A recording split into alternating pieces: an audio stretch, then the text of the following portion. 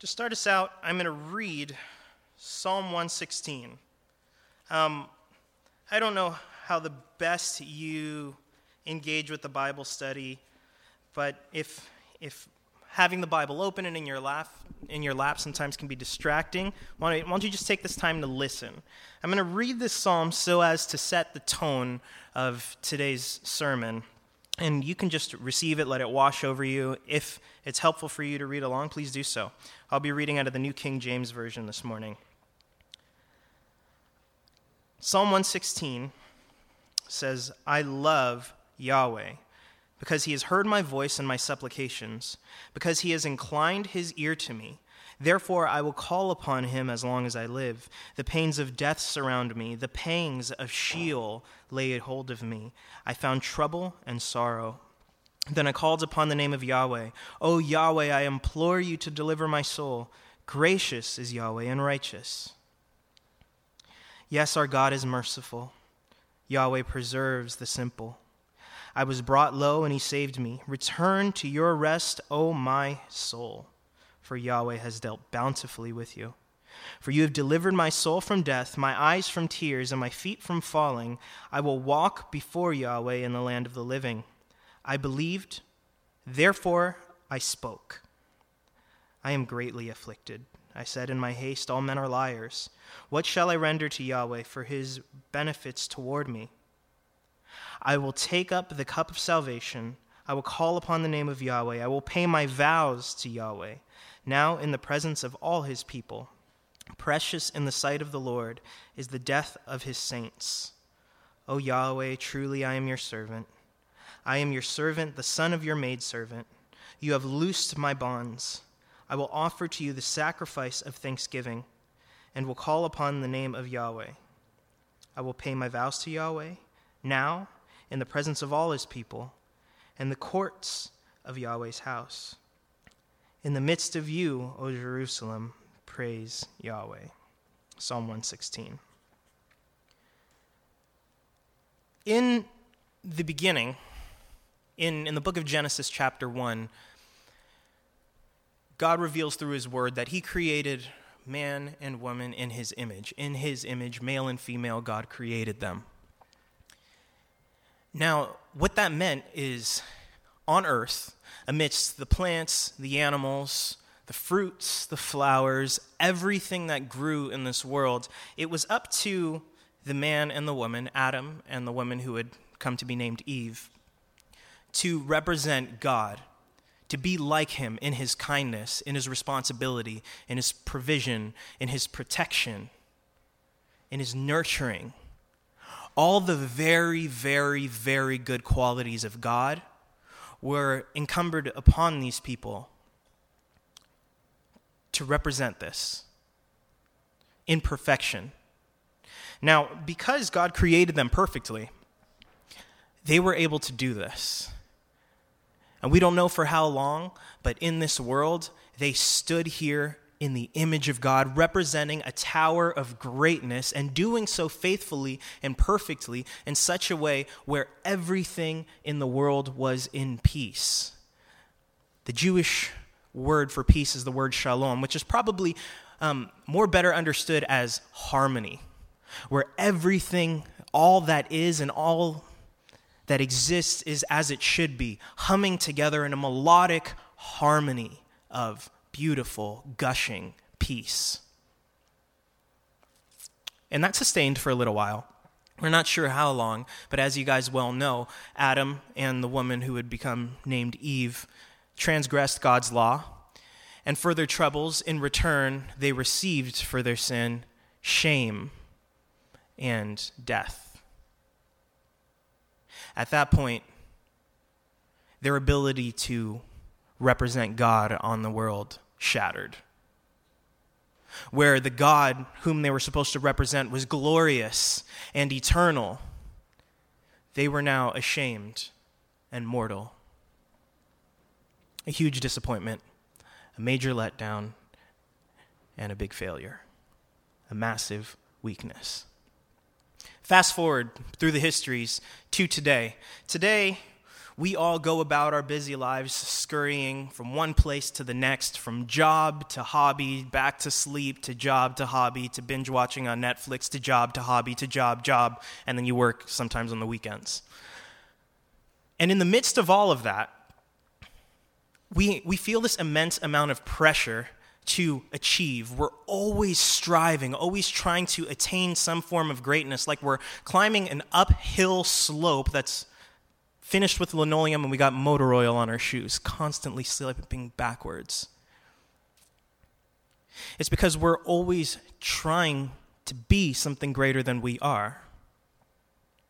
And we become easily ashamed of our failures, easily wanting to separate ourselves from our weaknesses. And we come up with, I beg your pardon, but we come up with cliches that say that failures are really just stepping stones towards success. But we don't really feel that way because if we did, our resumes would look different when we're applying for jobs, right? It makes us feel better when we say things like that, but in honesty, deep down in our hearts, failures, weaknesses, they hurt us. Now, I wonder if the reason we're so discouraged when we're coming to terms with our weakness is because deep down in the very fabric of our natures, deep down in the very beings of who we are, still flickers this original assignment for God. That we're supposed to be here as God's image bearers, to represent God in perfection in this world. And because that still flickers within us, we want to be something great. We want to stand here on this earth and have a lasting impression and leave behind a legacy, be a tower of greatness, but this greatness we just aren't. We're made in the image of God still. We have the appearance of God still, but we perform like humans. And the contradiction is devastating to us. This morning, we are finishing the sermon series entitled The Shape of Ministry. And it's a portion of 2 Corinthians where we're gathering from Paul's example, what is it that we're supposed to do on this earth as we minister as disciples of Jesus Christ? And in some ways, to tie this to our intro, how is it that we can be the image of God in this world? For this last installment, the sermon is called Life Out of Death. The purpose of this sermon, as found in the Word, is to dethrone this idea that you have to be perfect in order to bear your ministry well. That you need to minimize your shames, put them behind you, hide your weaknesses, cover up your failures. That's not true. And we'll see why. This sermon is going to follow the life of the Apostle Paul. And the life of the Apostle Paul is one where clearly he understood that he didn't have to hide his weaknesses. He didn't have to hide his vulnerabilities, but instead he let them show. He saw them as a public display with an intention. He saw them that way because he understood that as long as his mortality, as long as his weaknesses were on display, it would provide an opportunity for the gospel of salvation to come forth, which would then tell people how they may be saved, which may then invite people into the eternal life that only Jesus Christ offers, and then his ministry, if you will, would be confirmed. This is what Paul wanted to do. Now, Paul didn't have a shortness of weaknesses in his person. He was a very unimpressive looking guy.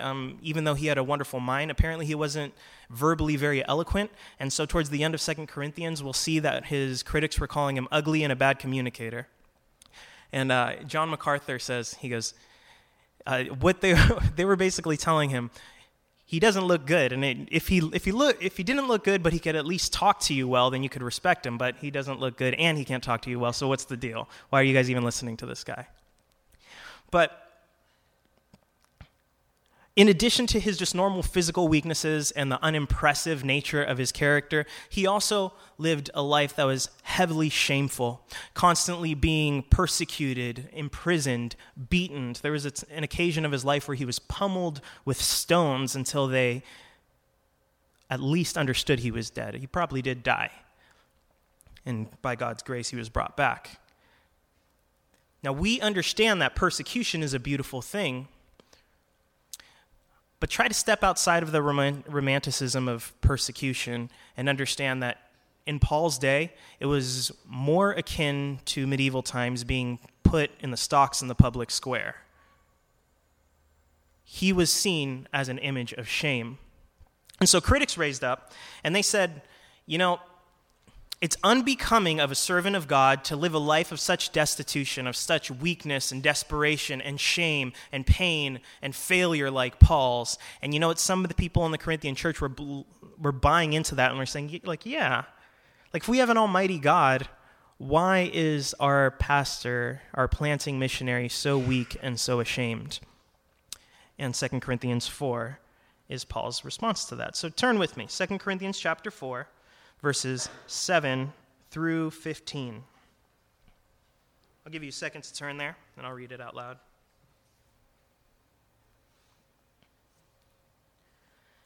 But we have this treasure in earthen vessels, that the excellence of the power of God may be of God and not of us. We are hard-pressed on every side, yet not crushed. We are perplexed, but not in despair, persecuted, but not forsaken, struck down, but not destroyed, always carrying about in the body the dying of the Lord Jesus, that the life of Jesus also may be manifested in our body.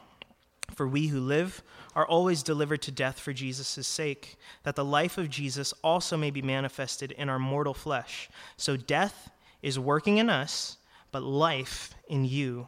And since we have the same spirit of faith, according to what is written, I believed, and therefore I spoke, we also believe and therefore speak, knowing that he who raised up the Lord Jesus will also raise us up with Jesus and present us with you. For all things are for your sakes, that grace, having spread through the many, may cause thanksgiving to abound to the glory of God. The word of the Lord. Now let's pray.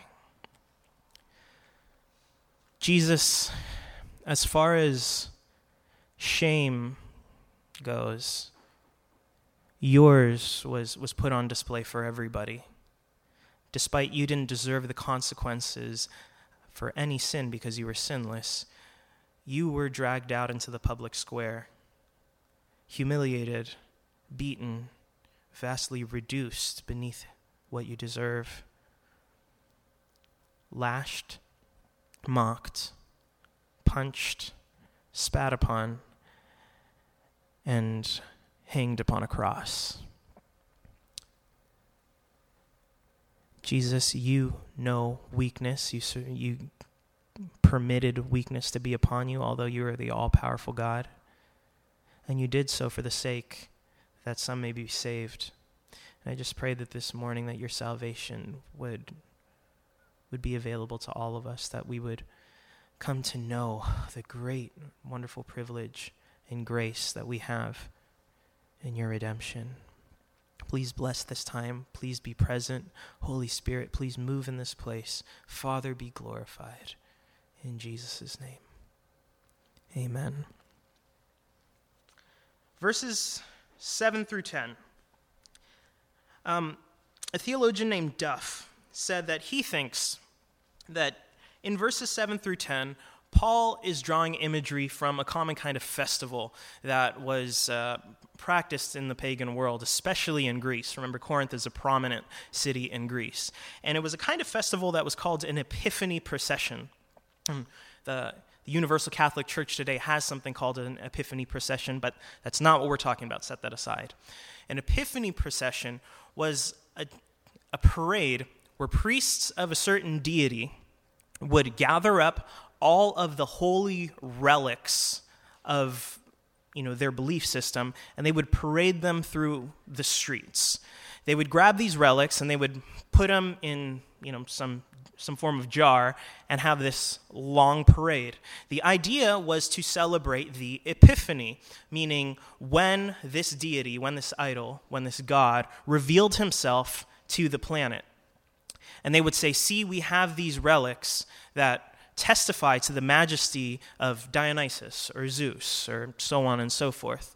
The plan to doing this was not only a praise offering to their god, but it was also meant to impress the crowd that surrounded and maybe convert some people. It was an evangelism tool, if you will. And they would do this regularly. Over time, these Epiphany processions began to escalate, as everything kind of does, and they would begin to decorate these jars, and these jars themselves became ornate and ornamented, have beautiful inlays and designs, so that way not only the thing inside of the jars, the relics themselves, but even the jars were beautified with pomp and circumstance for the onlookers to be impressed and maybe convert. Now, if you think about that kind of practice, then maybe Duff is right. I'll read verses 7 through 10 again and see if you can maybe pick up on some of the imagery that maybe Paul is alluding to. But we have this treasure in earthen vessels, that the excellence of the power of God may be of God and not of us. We are hard pressed on every side, yet not crushed. We are perplexed, but not in despair, persecuted, but not forsaken, struck down, but not destroyed, always carrying about in the body the dying of the Lord Jesus, that the life of Jesus may be manifested in our body. So unlike these Epiphany processions, where these priests would carry these relics in beautifully ornamented, fashioned, and designed jars, Paul says the gospel of Jesus Christ, or as referred to in verse 6, the light of the knowledge of God by the face of Jesus Christ, the gospel of salvation, is not carried around in these big, fancy, impressive vessels, just earthen vessels or clay jars. To understand the metaphor, first, place this piece. Paul is saying that he and his ministry team are just earthen vessels, just run-in-the-mill, ordinary clay jars. And clay jars imply two things. One, frailty. So they're brittle, they fall apart, they break. In the book of Leviticus, if one of your clay jars becomes unclean, there's no way to fix it, just smash it and destroy it. So they're brittle and fragile and frail. Secondly, they're very common. They're not decorated. These are everyday kinds of vessels. It would be the first century equivalent of a wax paper cup. And not even the good kind with the flowers, like the ones with the folds on them that you get at the dentist. Those kinds. And I brought something.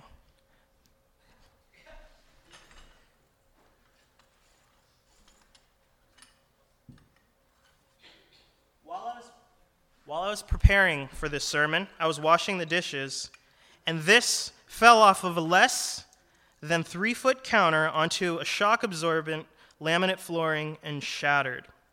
This is called a ramekin. I know that because I'm married.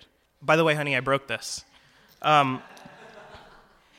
never use props during sermons. However, this seemed far too providential to not bring. I was dwelling upon this passage, upon the frailty of earthen vessels, and then in the midst, while I was listening to a sermon on the passage, this fell and shattered. I brought something. On Friday, while I was preparing for this sermon, I was washing dishes, and this shattered in my hands and cut up my fingers. By the way, Justin, I broke this. And I never used props, but it seemed far too providential, so I brought this. What Paul is saying is the design of ministry itself is to be given by people who are frail, brittle, and breakable. Pathetic, unimpressive, undecorated. Now, why? Why is that? Is that just an allowance? That even is that saying that even weak people are welcomed into the kingdom of God and share the gospel? Maybe. But I think it's more than just an allowance. Because the second half of verse 7 says that the excellence of the power may be of God and not of us. Because there's a contradiction. There's this weird dissonance between the weakness of Paul and his team and the gospel that they proclaim. They don't work well with each other. You hear this gospel of great power coming forth from this person who is brittle and frail and would shatter if he fell off of less than a 3-foot counter. I think it's a little bit like this. Have you ever seen a commercial that's advertising arthritis medication? Have you ever seen one of those? Who are the actors and actresses in those commercials? They're always the elderly. I don't know why.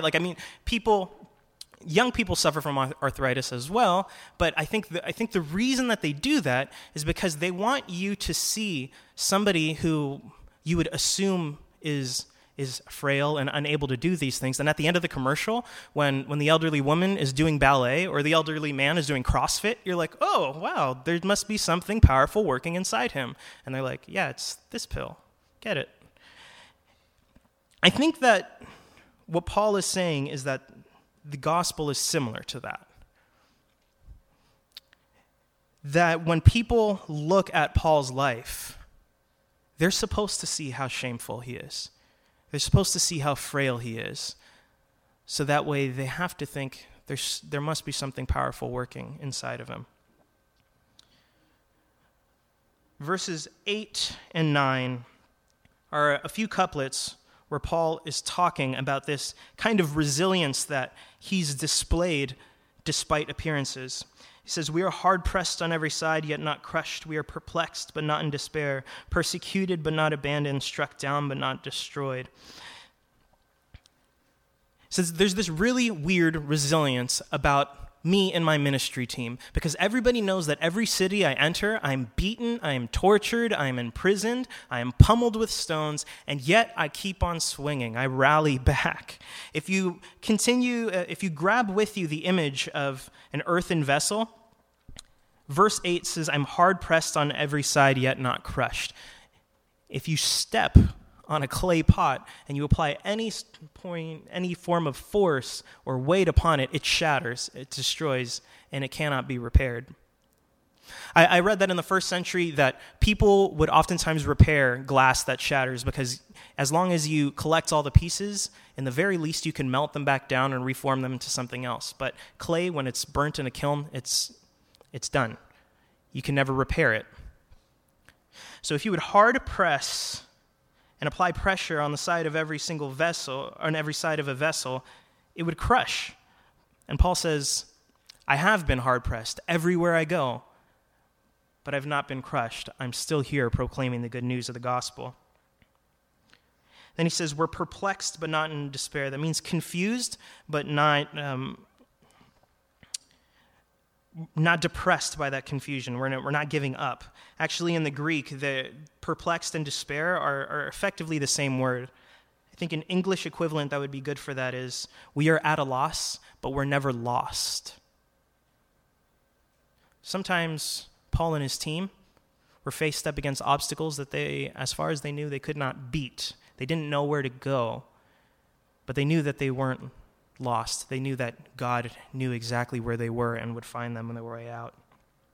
Persecuted, but not forsaken. Paul said, yes, I have been imprisoned. I have been beaten for the proclamation for the good news of the gospel. However, that does not mean that God has left me to die. It does bring me to the image of when Paul was stoned outside of the city and people left him because they thought he was dead. But he got back up and continued on his ministry, maybe because God raised him from the dead. Struck down, but not destroyed. Struck down, or your translation may say cast down, it means an active, aggressive, throwing something at the ground. And the word destroyed means rendered useless. Again, take this image of a clay pot. If you throw one at the ground, it will break and it would be rendered useless. You can't even fix it. Paul says many times we have been cast down, many times we have been struck down, thrown to the floor, and yet our usefulness remains. We have this dissonant resilience that makes no sense to anybody. Why? Verses 11 and 12. For we who live are always delivered to death for Jesus' sake, that the life of Jesus also may be manifested in our mortal flesh. So then death is working in us, but life in you. Imagine again, if you will, a Greek artifact that on the outside artistically depicts a portion of some form of God's mythology. This is, this is Perseus stabbing someone in the neck. It's like this is just a frozen image of this portion of the mythology. Paul says, my body is kind of like that. The outside of my body is decorated in a sort of way that depicts a certain portion of Jesus' gospel, and it's this portion of it. Jesus is dying.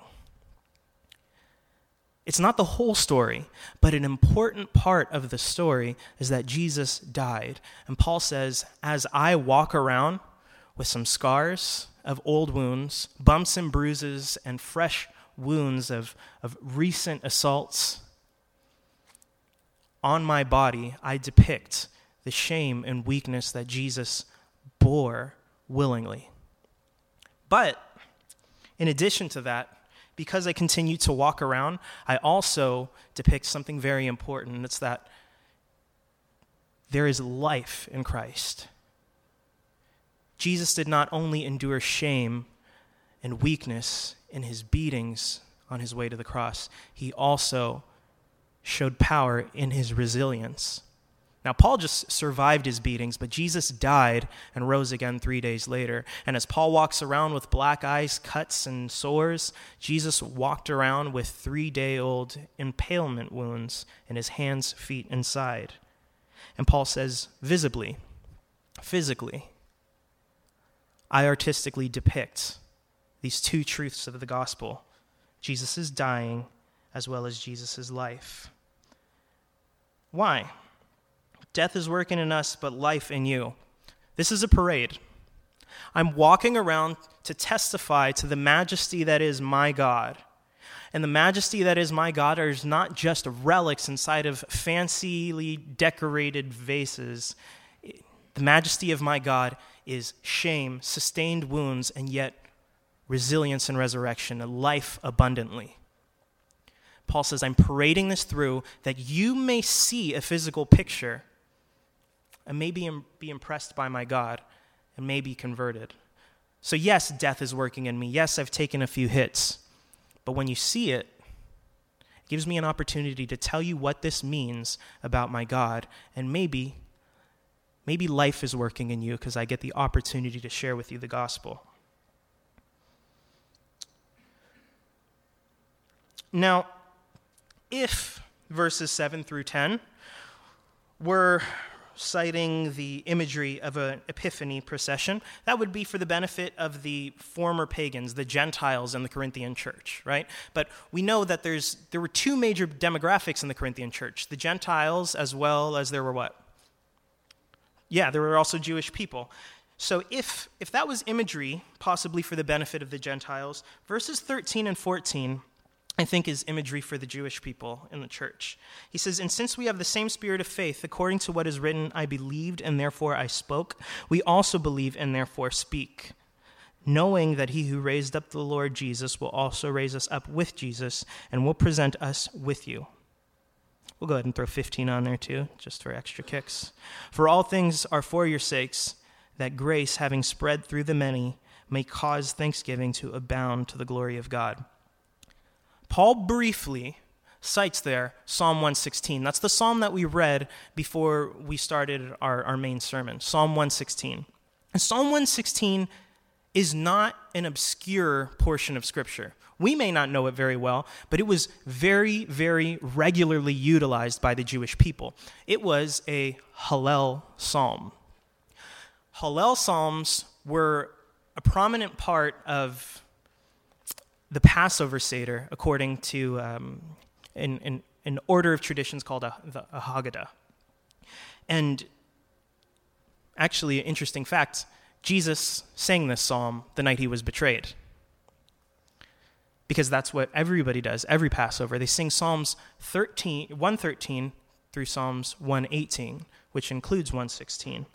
Psalms 113 through 118 are the Hallel Psalms, and Psalms 113 to 115 are really straightforward praise songs. They're like, God's brought us out of Egypt, so praise the Lord. God has, set us into this kingdom, so praise the Lord. So praise the Lord. They're all of these very jovial, joyful praise songs. And then in 116, things take a buzzkill. Things take a strange turn. Because as we read before service, Psalm 116 is kind of a lament. It is still a praise song because he's saying, God, I've been through these things. But the vast majority of the time, he's saying, I've been hard-pressed. I've been afflicted. I've been desperate. I believed, and so therefore I spoke. In my haste, I said that all men are liars. It's a psalm of realization, the weakness and the depravity and the pain that a human being goes to. In that psalm, the psalmist reflects on the various things he's been through and then says, how can I repay my God for saving me from all of these things? And he answers it. He says, well, I will make vows to the Lord. I will make a sacrifice of thanksgiving, and I will do it in the presence of his holy people. O Jerusalem, praise the Lord. So it's this big case of what a miserable life the psalmist has lived. It's a testimony of how God has saved him. And then he says, it ends with a question and answer. What should I do to repay God? Well, I will publicly make vows to the Lord and thanksgiving to the Lord. One more thing about that in order to really hammer it home. The Thanksgiving offering was an offering. I'll give you the cliff notes of it. If you want some more information on this, listen to the peace offering sermon from last July in the Sacrifices sermon series. I kind of unpack this some more. The peace offering, when it was qualified by vows and thanksgivings, involved an entire animal that was to be sacrificed, killed for the Lord, and then a lot of pastries, breads and cakes that were supposed to be made as well. And only a small portion of that animal, only a small select portion of those pastries were given to God and to the priests. So you had a lot of food left over. And there was a command that said, you have to eat this in one day, or 2 days at the latest, but on the third day you have to burn everything that remains. So if you have a huge animal and a bunch of pastries and only 2 days to eat it, it means you're bringing along some friends.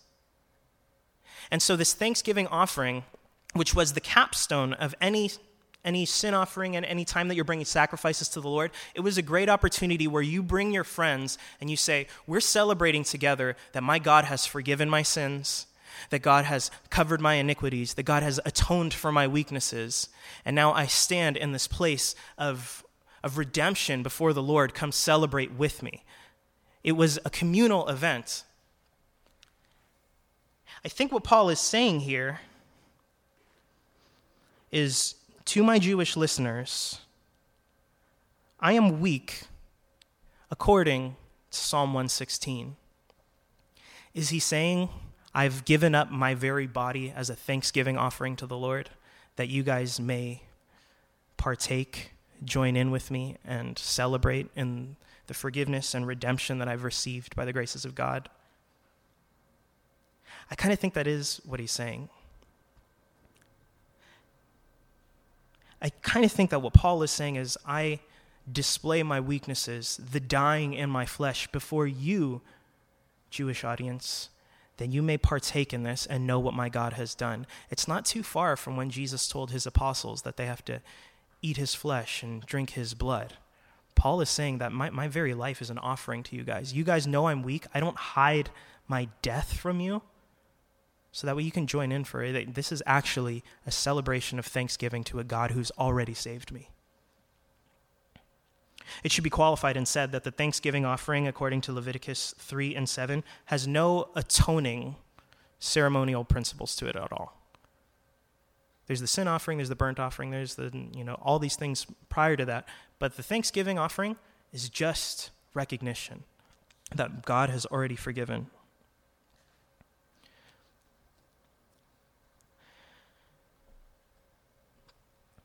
And so,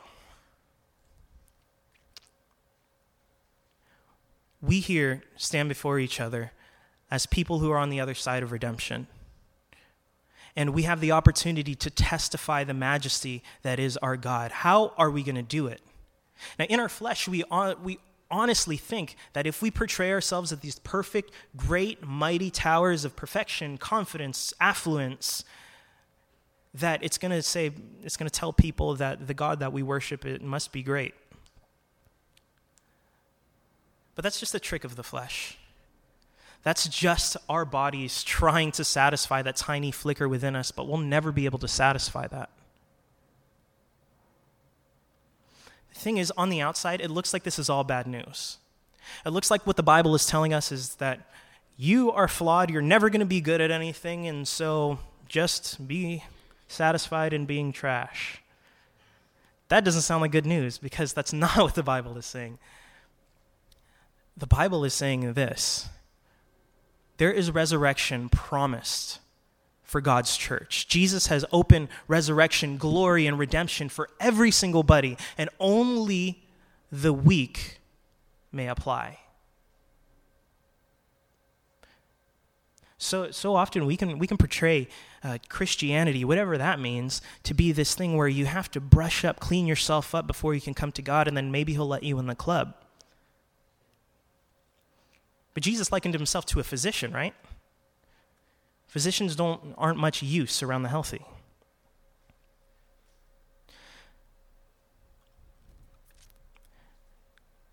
I want to bring this up. There's a book that C.S. Lewis wrote called Till We Have Faces, and he says it's the best book he's ever written, and a lot of people agree with that. There's a portion where one of the main characters is describing what it felt like to be in the presence of gods. And she tells her older sister, she said, "I felt ashamed." And her older sister says, "Why did you feel ashamed? You weren't naked or anything." And she said, "No, not like that. I felt ashamed to look like a mortal, to be mortal." Her sister says, "Well, how can you help that?" And her response is, "I think we're always ashamed of things that we can't help." That portion of the book always stood out to me because, you know what? When it's all said and done, the very things that I'm ashamed of are tied up to the mere fact that I'm immortal, that I have this desire, this flicker within me to be perfect, to be this great tower that I am just not, that I have this image of God to bear, and yet the performance record of a human, and I'm always failing. So what do? We hide our shames, we hide our failures, or we repurpose them and say they're just steps towards success. But God says, no, give me your failures. I will bear them upon myself, my own shame, and I'll bring you along for the ride, because on the other side is resurrection and glorification and life.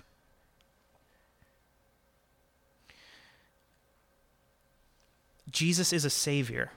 Jesus is a savior. Wherever you are in your life, in the worst places, he can save you. But there's a really, really important title that we give Jesus that I really want to hammer home today. It's this: Jesus is a redeemer. He's a redeemer. So that means he takes junky things and he turns them into something glorious. So all of your weakness, all of the very things about you that make you a poor Christian or a bad human being or a really poor citizen, those are not just shameful things. Those are opportunities for redemption. Those are the things that Jesus wants to take and turn them into glory. So how do we shape our ministry in this world? How do we be vessels that promote and witness to an appealing gospel? By just being us. Verse 6 of chapter 4, as I said, Paul refers to the gospel as a light.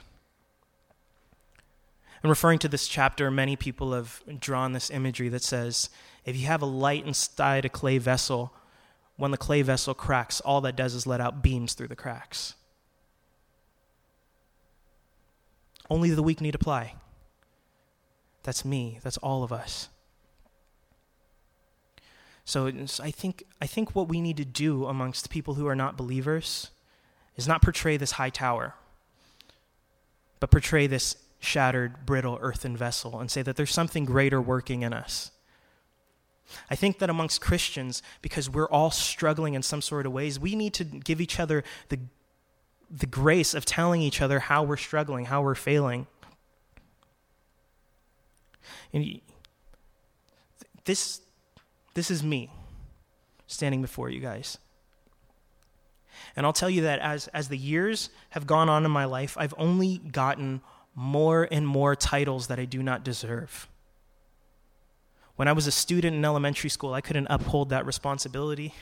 And then eventually I started dating a good girl. Eventually I got married and adopted this title as a husband.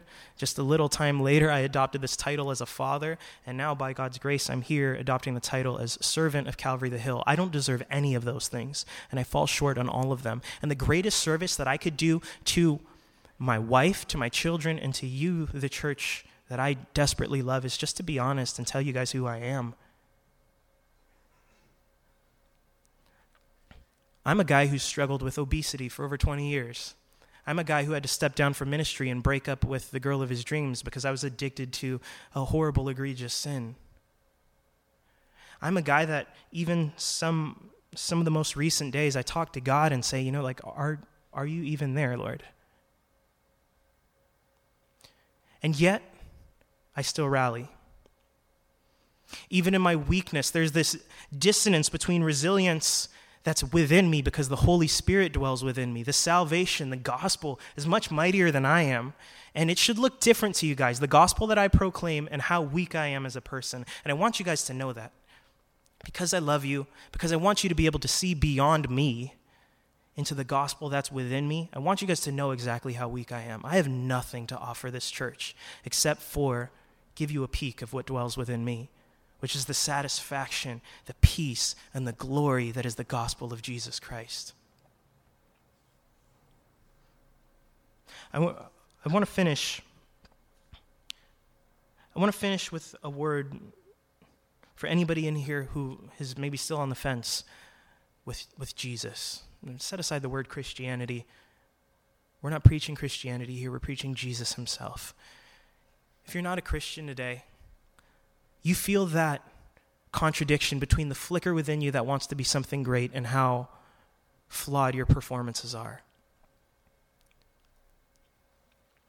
The Bible says the reason we can never successfully satisfy that flicker, that assignment that God gave us, is because when we sin, we stop putting God as the image in our lives, and we put ourselves on his throne. And when we try to overperform, really all we're trying to do is to testify to ourselves, to let people see us for how great and wonderful and mighty we are. But just like I don't deserve the title of a husband, father, or servant of this church, none of us can uphold this title of being God. And we will always, always, always tragically fail our assignment when we try to be the God in our own lives. All Jesus wants from you, all Jesus wants from any of us is our weaknesses, our shames, and our very mortality, the thing about us that we just cannot help or change, and he wants to change it. He wants to turn it into resurrection life. Jesus died on the cross to take the death that he didn't deserve, that belonged to us, that he may give to us the resurrection that we don't deserve, that belonged to him. He got in the same boat with us and showed us the way out. So church, be broken vessels. Non-Christians, be broken vessels. Just allow God to shine the light of the gospel into your heart. Allow God to have that dwelling within you, so that way beams can peek out through the cracks. Let's pray.